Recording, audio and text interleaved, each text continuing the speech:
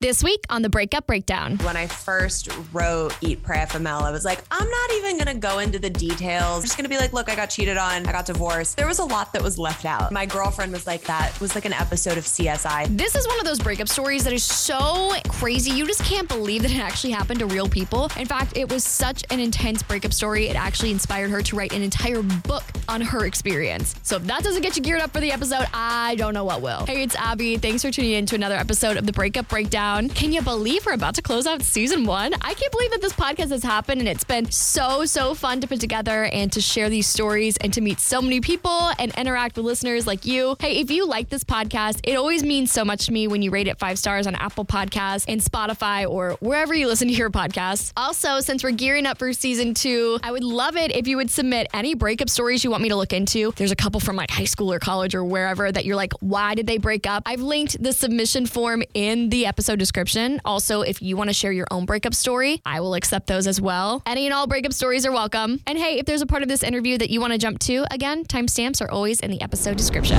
So this is going to be a little bit of a different episode. Normally, I get a submission from somebody who wants me to look into somebody's breakup. I DM them, we get the story, y'all are entertained, you get how it is. But I was scrolling through TikTok a couple weeks ago, and I saw this TikTok from a girl who was doing like one of those trends and revealed that her ex-husband cheated on her with a 19-year-old girl. And I was like, oh, there's got to be a good story here. And then I found out that she wrote an entire book on her healing process. And so I was like, okay, I need to do some market research for my podcast. I am in the business of breakups. So I picked up the book. It's called Eat, Pray, FML. And I was hooked from the start. Gabrielle has such a strong voice, and her story was heartbreaking and funny and had so many great lessons in it that I was like, I really want to share it with my listeners. I feel like this is the kind of thing they would really enjoy, especially since the first like 2 chapters of the book go through the breakup. There's like only so much you can include about your marriage that ended really tragically in like 20 pages. I slid into her DMs, I emailed her, and I was like, Gabrielle, please come on, please share your story with my listeners. And she was like, yeah. So that's what we did. I called her up and we broke down this week's breakup. Hey, hello, Gabrielle. Hi. So happy to have you on. I was so shook when I came across your TikTok and I saw that your husband cheated on you with a 19-year-old, and I thought there's got to be a story here. So I picked up your book and I, of course, read it, and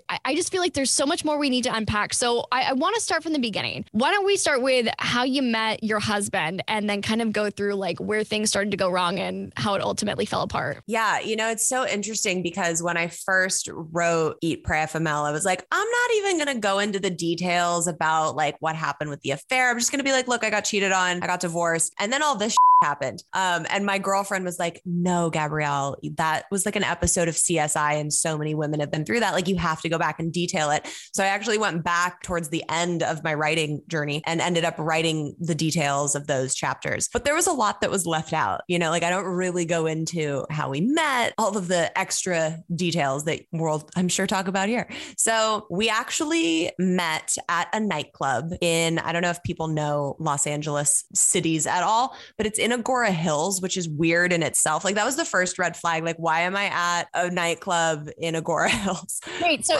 I've never been to Los Angeles. So can you, for people who have never been and have no idea what Agora Hills is, can you kind of paint that picture? Yeah, it's like families live out there. It's, Hollywood is where you go to nightclubs, maybe, Studio City or West Hollywood, but like more in the city. This is out where like it's suburbia. There's, restaurants, but it's like, it's not where a club should be. So that was the first like weird element of how we met. So I'm at this club with a couple of my girlfriends, and I keep connecting eyes with this guy who keeps going from the bar back to his table, like taking shots and stuff over. And I'm like, who is this guy, at this club in Agora Hills? And eventually we get brought over to their table and we start chatting with some of the guys there. And he like makes his way over to me and he's like, hey, don't think this is weird, but is your name Gabrielle? And of course I'm like, okay, weird.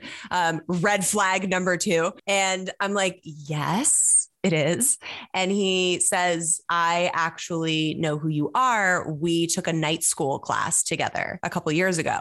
So this time I'm like 23 at this point, and this night school class he's referring to was my junior year of high school. I was going with my boyfriend at the time, so I would show up with like a messy bun and sweatpants, not trying to impress anyone. And apparently he was in the same night school class with his mom. It was a sign language class. So having this conversation, I'm like, okay, this is a little strange. But then he goes into, this is like kind of backstory. That boyfriend that I took the class with tragically passed away in a car accident when I was 18. He was like my high school sweetheart. And it was, you know, very public in our area as to what happened. It was in the news. So a lot of people had known that I went through that. And he says to me, you know, when your boyfriend passed, I remember looking at your MySpace because it was back in MySpace days, and seeing what you went through and what you posted about it. And I actually took a screen grab of what you wrote about him. Looking back on it, it's like red flag city. Like this is all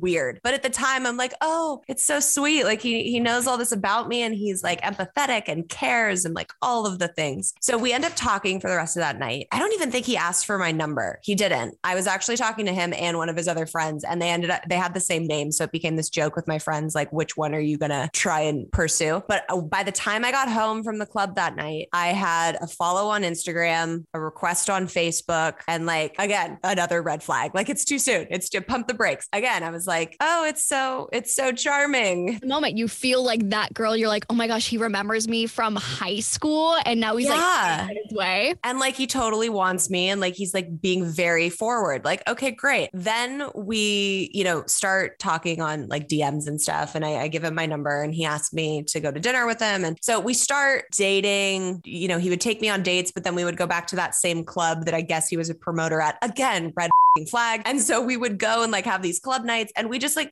we hit it off. We were a couple very shortly after that. He met me when I was an actress. Like that was my dream. That's the career I was pursuing. Like I was a working actress. That was my only job. That was it. I have never and will never say that dating an actor is easy. It's not. It's never a fun time when you're like, oh, my partner is going to go off and they have a kissing scene to do in this, or they have to like, you know, be intimate with this person. It's never easy, but that's what he signed up for when he met me. He had a problem with my career from the beginning. And it was kind of right when I was starting to book bigger things, going from these like tiny independent films. It was like a jump up from that. And I was really excited to be finally like booking these bigger roles and having these amazing experiences. But on the flip side of that, he was making me absolutely miserable anytime I went to set. It was, well, who's going to be there? Who are you going out with? What do you mean you're going out to dinner with everybody? Like how many men are there? And, you know, if I had a kissing scene, I forget it. It was like hell to pay. So I knew this was a problem. Like I wasn't blind to this. I recognized this and was like, this is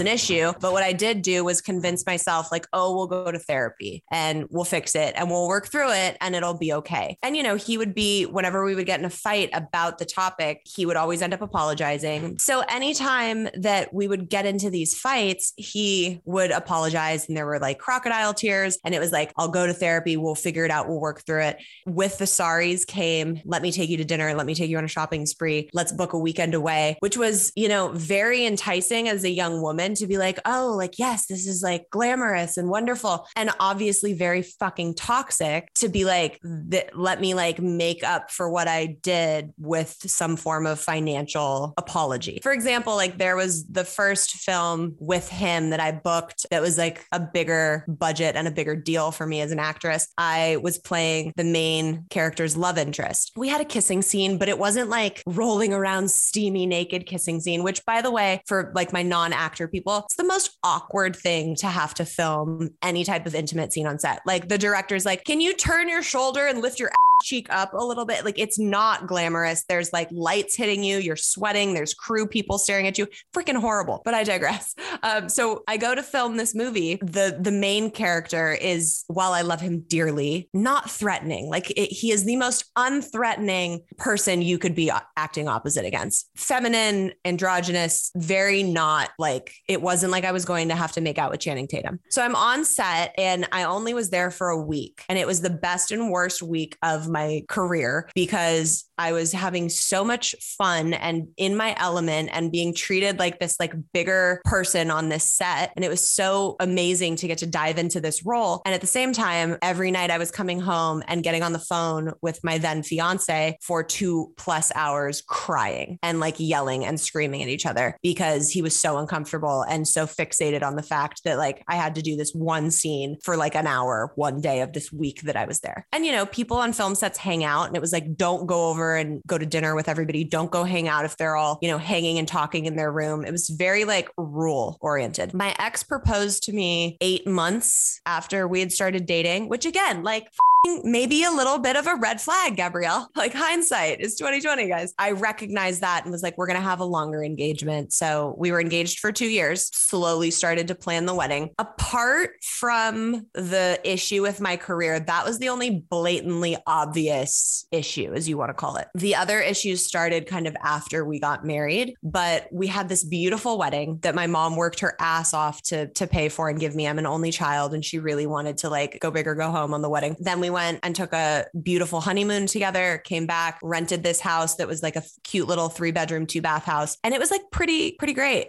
Everything seemed pretty on track for like this happy little life. And then things took a turn. I would say that some of the other red flags that I don't necessarily write about in the book that I now look back on were things kind of about my appearance that started to creep in. So it would be like, oh, I wonder how you would look if you dyed your hair a little blonder, like how you had it in high school. And I would be like, that's not really great for my career because I don't want to look like Barbie next door. I want to look like girl next door. So like it was things that like I knew weren't something that I wanted to do. I remember one time he even like really, it was never in your face like you should get a boob job, but it would be like, have you ever thought about like how you would look if you got a boob job? Like, is that something you'd ever want to do? And I would look at him and be like, do you know how long it took me to get comfortable with my little titties and how much I love them now? Like I am a proud president of the Itty Bitty Titty Committee. Thank you very much. I love not having to wear a bra. I don't have to like worry about running and jogging and like stuff being all over the place. Like it's fantastic. Thank you. Goodbye. Absolutely not. And it was stuff like that that started to come up. And then once we got married, I remember a conversation where he said, you know, we were talking about bills and finances. And he was like, if you want to continue acting and working, like that's great, but you're going to be responsible for half of the rent and your portion of the bills. And I was like, okay, like that's what I've been paying the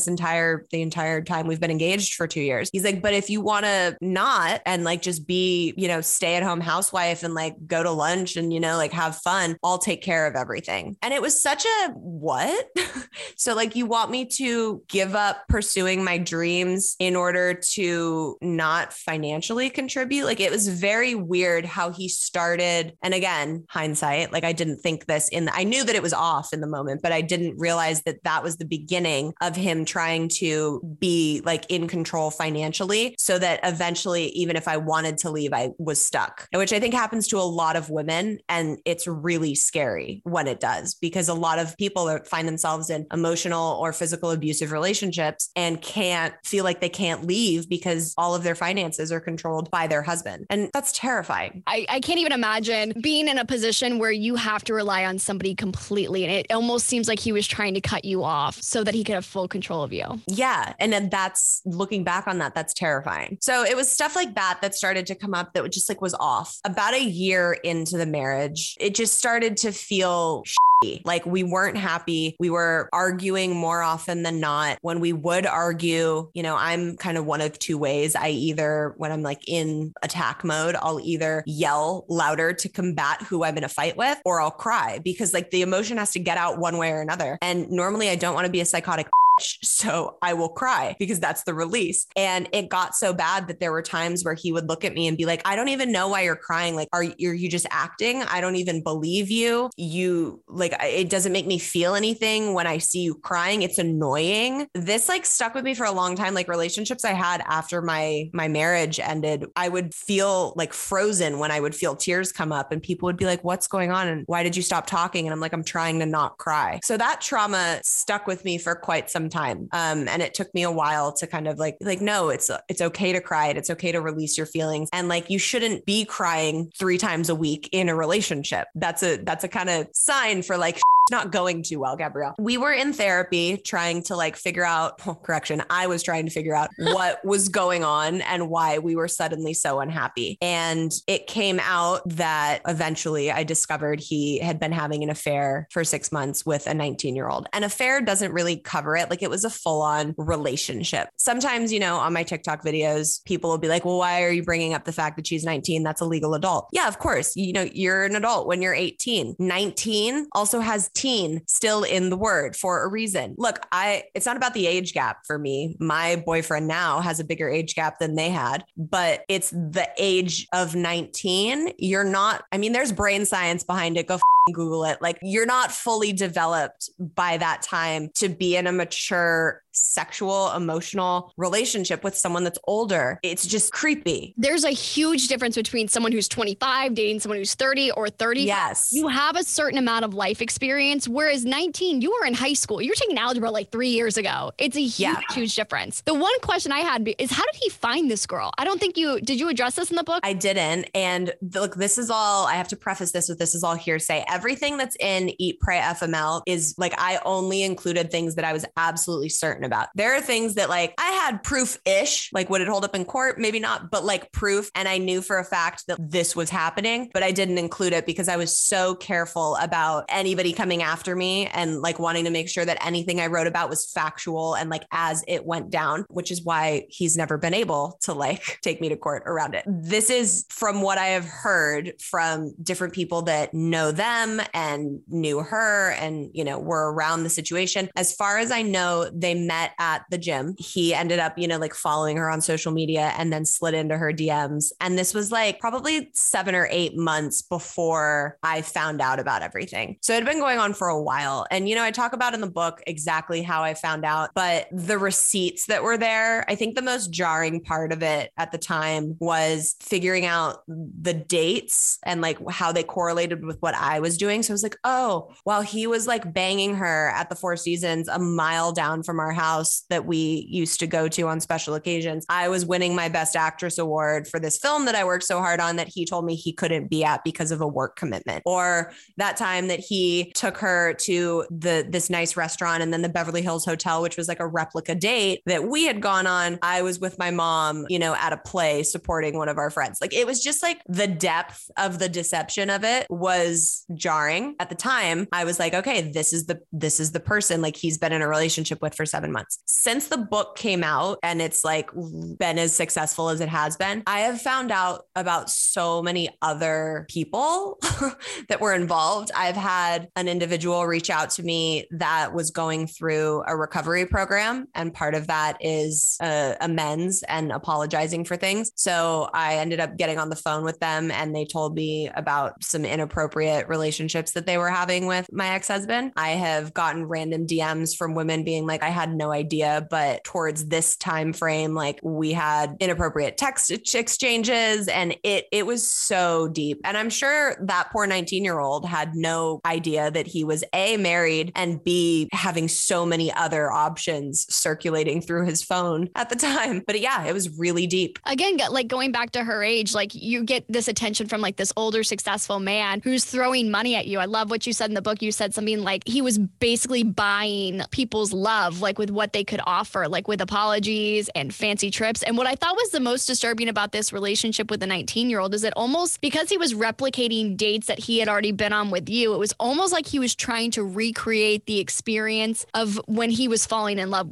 with you, or I'm assuming falling in love. I'm not sure if we right. Who knows? That's so accurate. And the reason why I write about the specific like replica dates, I mean, it was to a T. Shopping spree at this makeup store that he had taken me to, or a dinner at this fancy restaurant and then staying at this specific hotel after. It was textbook what we had done. And, you know, couples massages at the Four Seasons. It was like, he was like, let's just run it back. Let's just run it back. It worked with the first one. I'm sure it'll work with her. And as a 19-year-old girl, you're sitting there going, oh my God, this is so lavish. This is so wonderful. Like I can't even imagine the lies that he told her. It's scary really to think about. out. So was she the first person that he started having an affair with, or were those people that came out after the book was released, were those even earlier than this 19-year-old? That's a good question. It's funny because when people started reaching out to me, even like the moment I handed him divorce papers and drove away, I knew what a bullet I was dodging. I was like, this is my fucking chance to have a new beginning and get out of this, because I was unhappy. I would have stayed in that so much longer, being like, oh, I took vows, I made a commitment. So I would have been stuck in that for so much longer if I didn't have a really big reason to leave. And he gave that to me, and I was super freaking thankful. So I was so disconnected from that and the relationship. Going on my healing journey after that, I discovered I was never really truly in love with him. I married him because he was safe. So it really was a big, big blessing in my life. But because of that, I didn't really like, it was like tea, I guess you would call it, when women reached out and was like, oh, by the way, or, oh, can we talk about? But at that point, it was,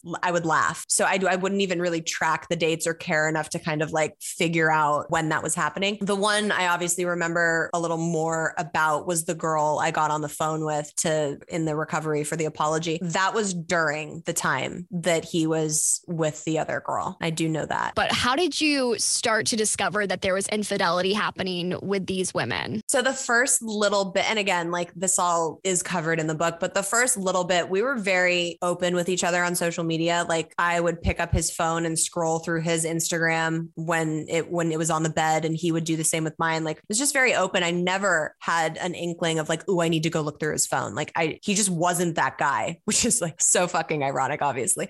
I remember looking through or looking at something on his Snapchat. He had a message from this girl, and I didn't recognize the name. And I had asked, who is this? And he played it off being like, very like, oh, I don't know. I think it's a girl I went to college with. I think, very like dumb about it. And that was the first little thing that kind of made my gut be like, hey, something's not right, Gabrielle. And it kind of just snowballed from there. When I ended up finding like really everything, and I mean everything, that was back when I didn't know, that California is a no fault state. So I was like, get every piece of evidence you possibly can. It was jarring. I mean, he had like secret subscriptions to Snapchat porn accounts. It was deep. The amount of stuff I found. He had a second phone. It was wild. This is someone who I was married to and living in the same house with, and didn't ever question the bad lies when he would be like, I'm going here. He was known as such a good dude that I didn't even think to be like, this is off. Mm-hmm. And I think so many women now are heightened awareness of that, like they're like, okay, let me look at your phone, or you're full of shit.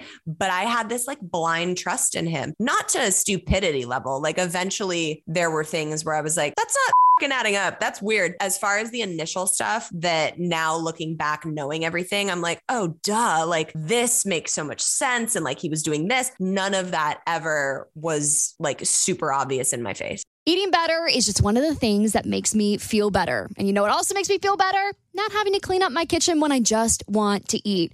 This living alone thing is great until you realize you're responsible for all the cooking and cleaning around the apartment. And something that's been really helpful for me around mealtime is Factor's delicious, ready-to-eat meals. Every fresh, never frozen meal is chef-crafted, dietitian approved, and ready to go in just 2 minutes.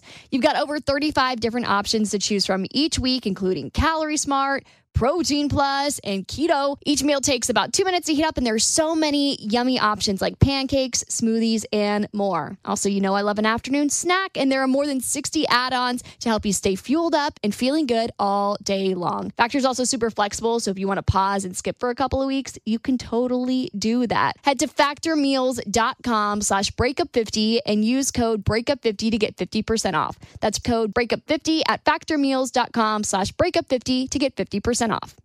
This show is sponsored by BetterHelp. This is what I've been talking about in therapy recently. Sometimes it just feels like there are just simply not enough hours in the day. And if you had one more hour to do something for you, what would you do? Your knee-jerk reaction, like me, would be to do something somewhat productive. You probably need therapy, also like me. I spend a lot of time shoving my emotions and feelings down because, honestly, I don't like feeling uncomfortable with all those negative emotions. And therapy has been a helpful tool for me to stop doing that. If you're thinking of starting therapy, give BetterHelp a try. It's entirely online. It's designed to be convenient, flexible, and suited to your schedule. Just fill out a brief questionnaire to get matched with a licensed therapist and switch therapists at any time at no additional charge. Learn to make time for what makes you happy with BetterHelp. Visit BetterHelp.com/BUBD to get 10% off your first month. That's BetterHelp.com/BUBD to get 10% off your first month. BetterHelp, HELP.com/BUBD. What I thought was so crazy is when you found that he had a second phone hiding in his sock drawer and you confronted him about it, he seemed like he was begging to stay with you. And that's what I don't understand. And I wonder if you ever got answers about that as to why he was so keen on keeping your relationship, but also still entertaining this other 19-year-old.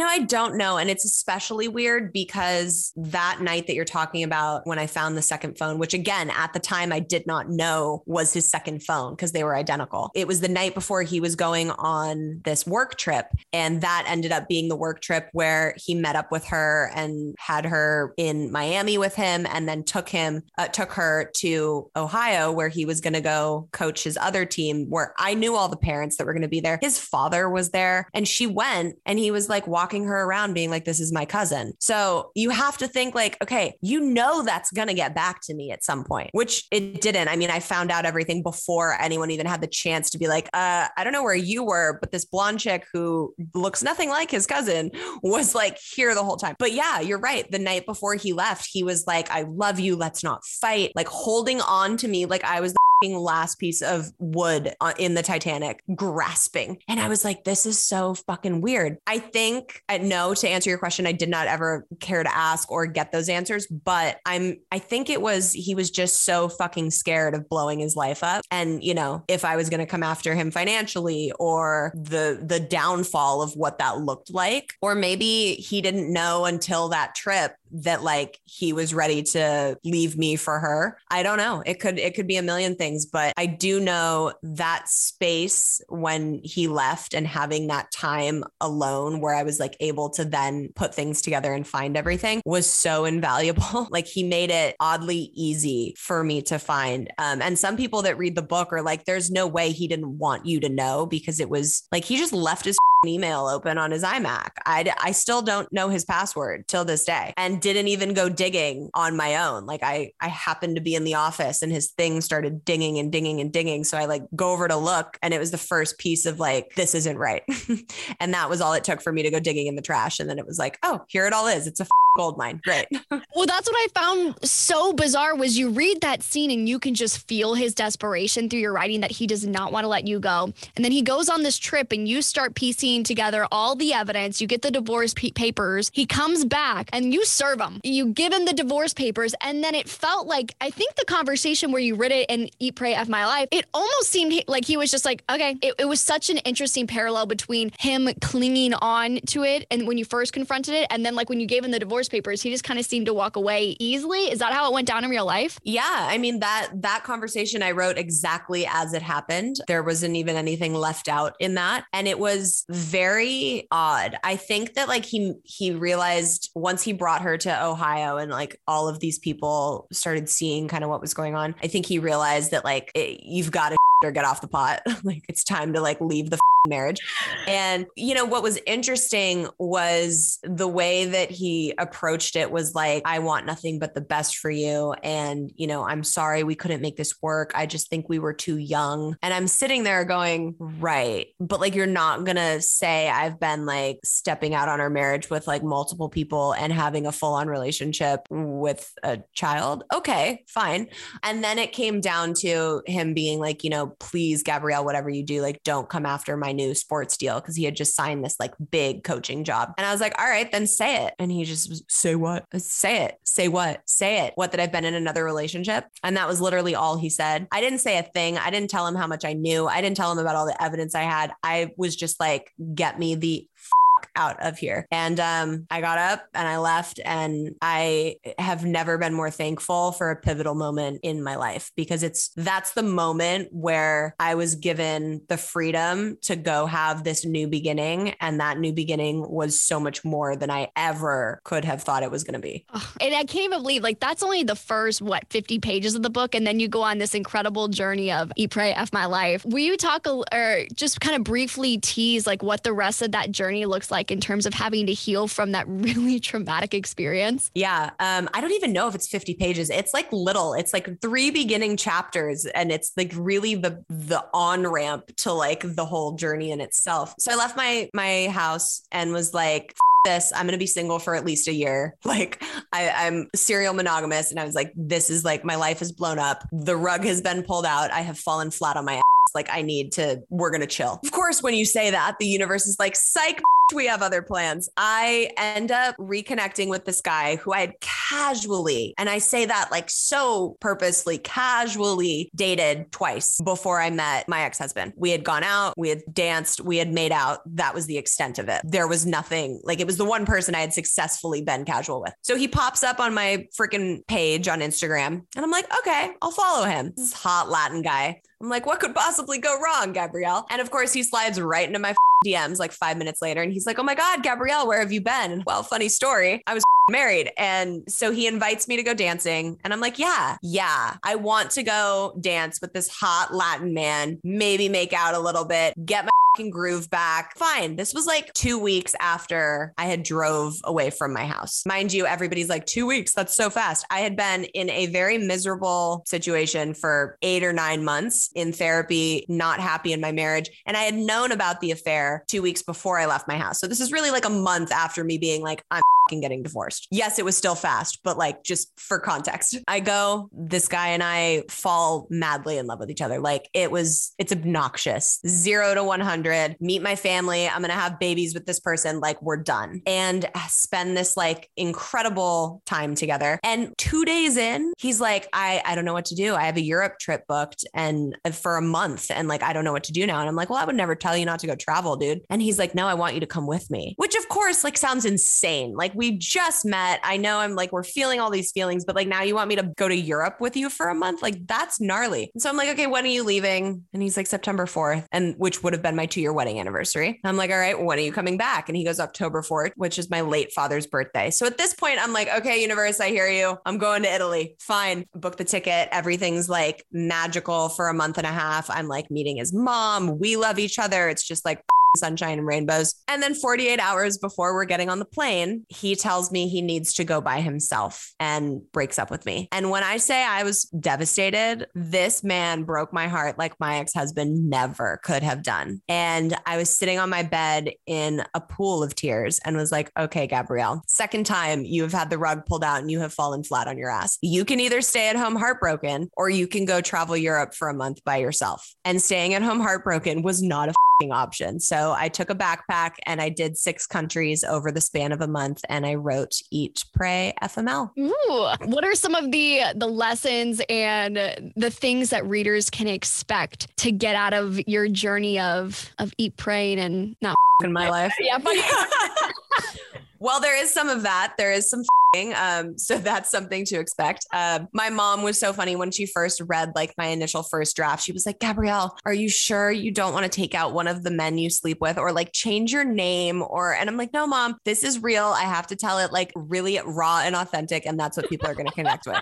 And you know what? I was right. So sorry, mom. But, apart from that, like, yes, of course, like I partied and there were sleepless nights and there was like fun people that I met along the way. But I was also really, really hurting and heartbroken. So there was a lot of healing. There were days where I would sit in, a cafe for 6 hours and just write, because I wrote 3/4 of the book on the trip by hand in my journal. So it wasn't like I was just journaling. I was like, okay, chapter 1, here we go. Like I knew very clearly that I wanted wanted to tell this story. And I think the biggest lesson I learned was how to deal with my fear of abandonment. I talk a lot about on my podcast, FML Talk, how we attract things into our lives that we need to heal. So for me, I, lost my dad really tragically when I was 6 years old. I walked in and found him dead on the floor from a heart attack. And in that moment, I developed this belief of when I love someone, they die, or when I love someone, they leave. And this fear of abandonment, that was, of course, reinstilled in me when I lost my high school sweetheart. I had been carrying this with me forever. I attracted my ex-husband who abandoned me and our marriage in the most heinous way possible. And then I attracted this man after who quite literally abandoned me 48 hours before we were getting on this plane to go on this romantic getaway that he invited me on. So the universe was like, hello, Gabrielle, are we ready to heal this abandonment stuff yet? Or no, you good? You want to keep going? Or like, are we going to learn the lesson? So I almost, as heartbroken as I was, had to laugh because the universe was giving me a clear way to go face this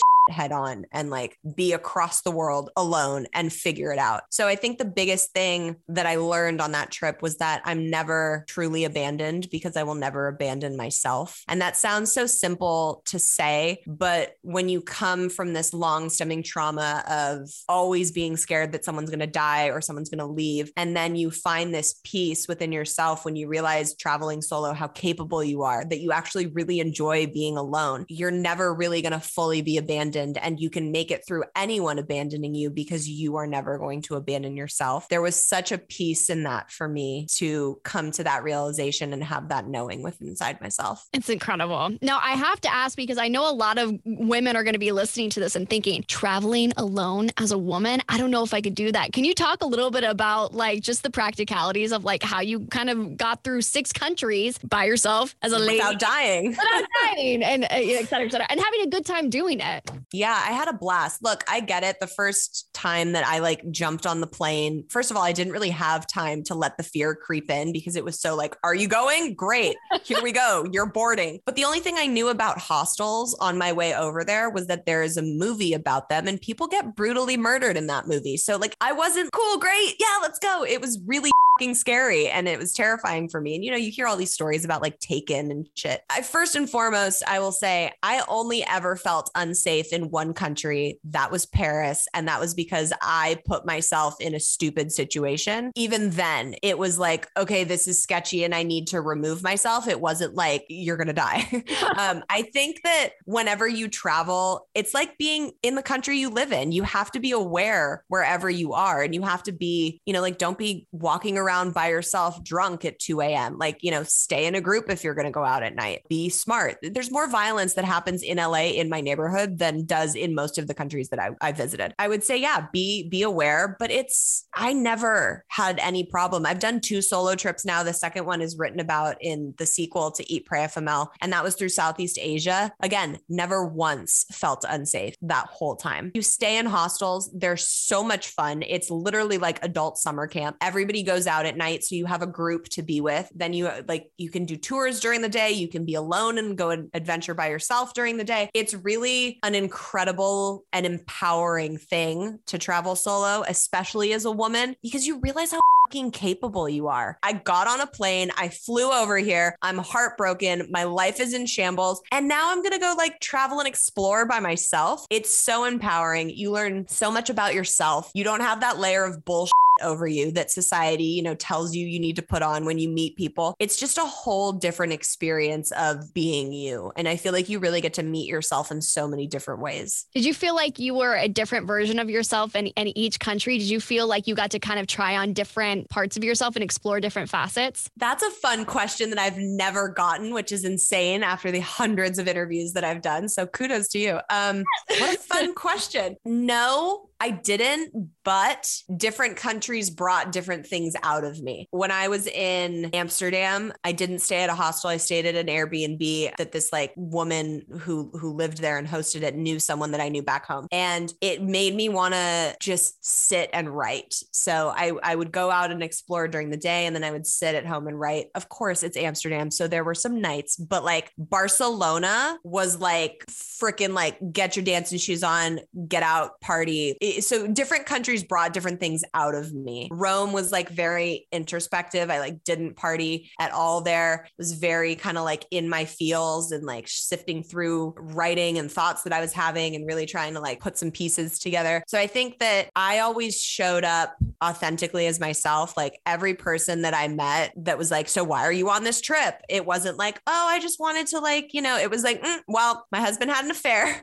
Like I was really just raw and honest with everybody that I met. And I think that that's the beauty of solo travel, is that you connect with people so quickly because of that. Like you don't have time to do the niceties that you would do on the first 2 dates. You just dive right in, and it allows you to create these really powerful connections really quickly. And it's a beautiful thing. Yeah. There's no conversation starter quite like you're very messy divorced. Yes. With people from across different countries. Yeah. So if there was one piece of advice you could give for women or just anybody in general who wants to go travel abroad on their own, like what's one thing you would tell them to do or plan, or maybe don't plan? Yeah, don't over plan. So the biggest gift for me on that first trip was having so little time before I left, because I'm a huge planner. Like I love to plan. My friends make fun of me because it's like, we know what we're doing 3 weeks in advance on a Saturday. It's ridiculous. With solo travel, the beauty of it is to not have that structure. So I wouldn't book anything until I got to the country that I was in. So I was in London for like 3 days and was like, okay, Amsterdam's next. And then I wouldn't book where I was going to go next until I was in Amsterdam for a few days and knew where I wanted to, head to. And so that's a big one. And especially, you'll meet people that, for example, I met this group in Amsterdam and one of them was like, I'm going to be in Mykonos in a couple weeks. Do you want to come meet me there? Mykonos had never even been on my radar for that trip, of where I was like thinking possibly where to go. And I ended up going to meet him in Mykonos, and it was an amazing time. And I never would have been able to do that if I had like this whole itinerary booked and was locked into things. So I think don't over plan. It's wildly easy to travel throughout Europe and through Southeast Asia. So as scary as it might be to be like, this is the country I'm starting in and this is the first place I'm staying, it's really easy to be like, I'm going to hop on a train to Paris, or I'm going to take an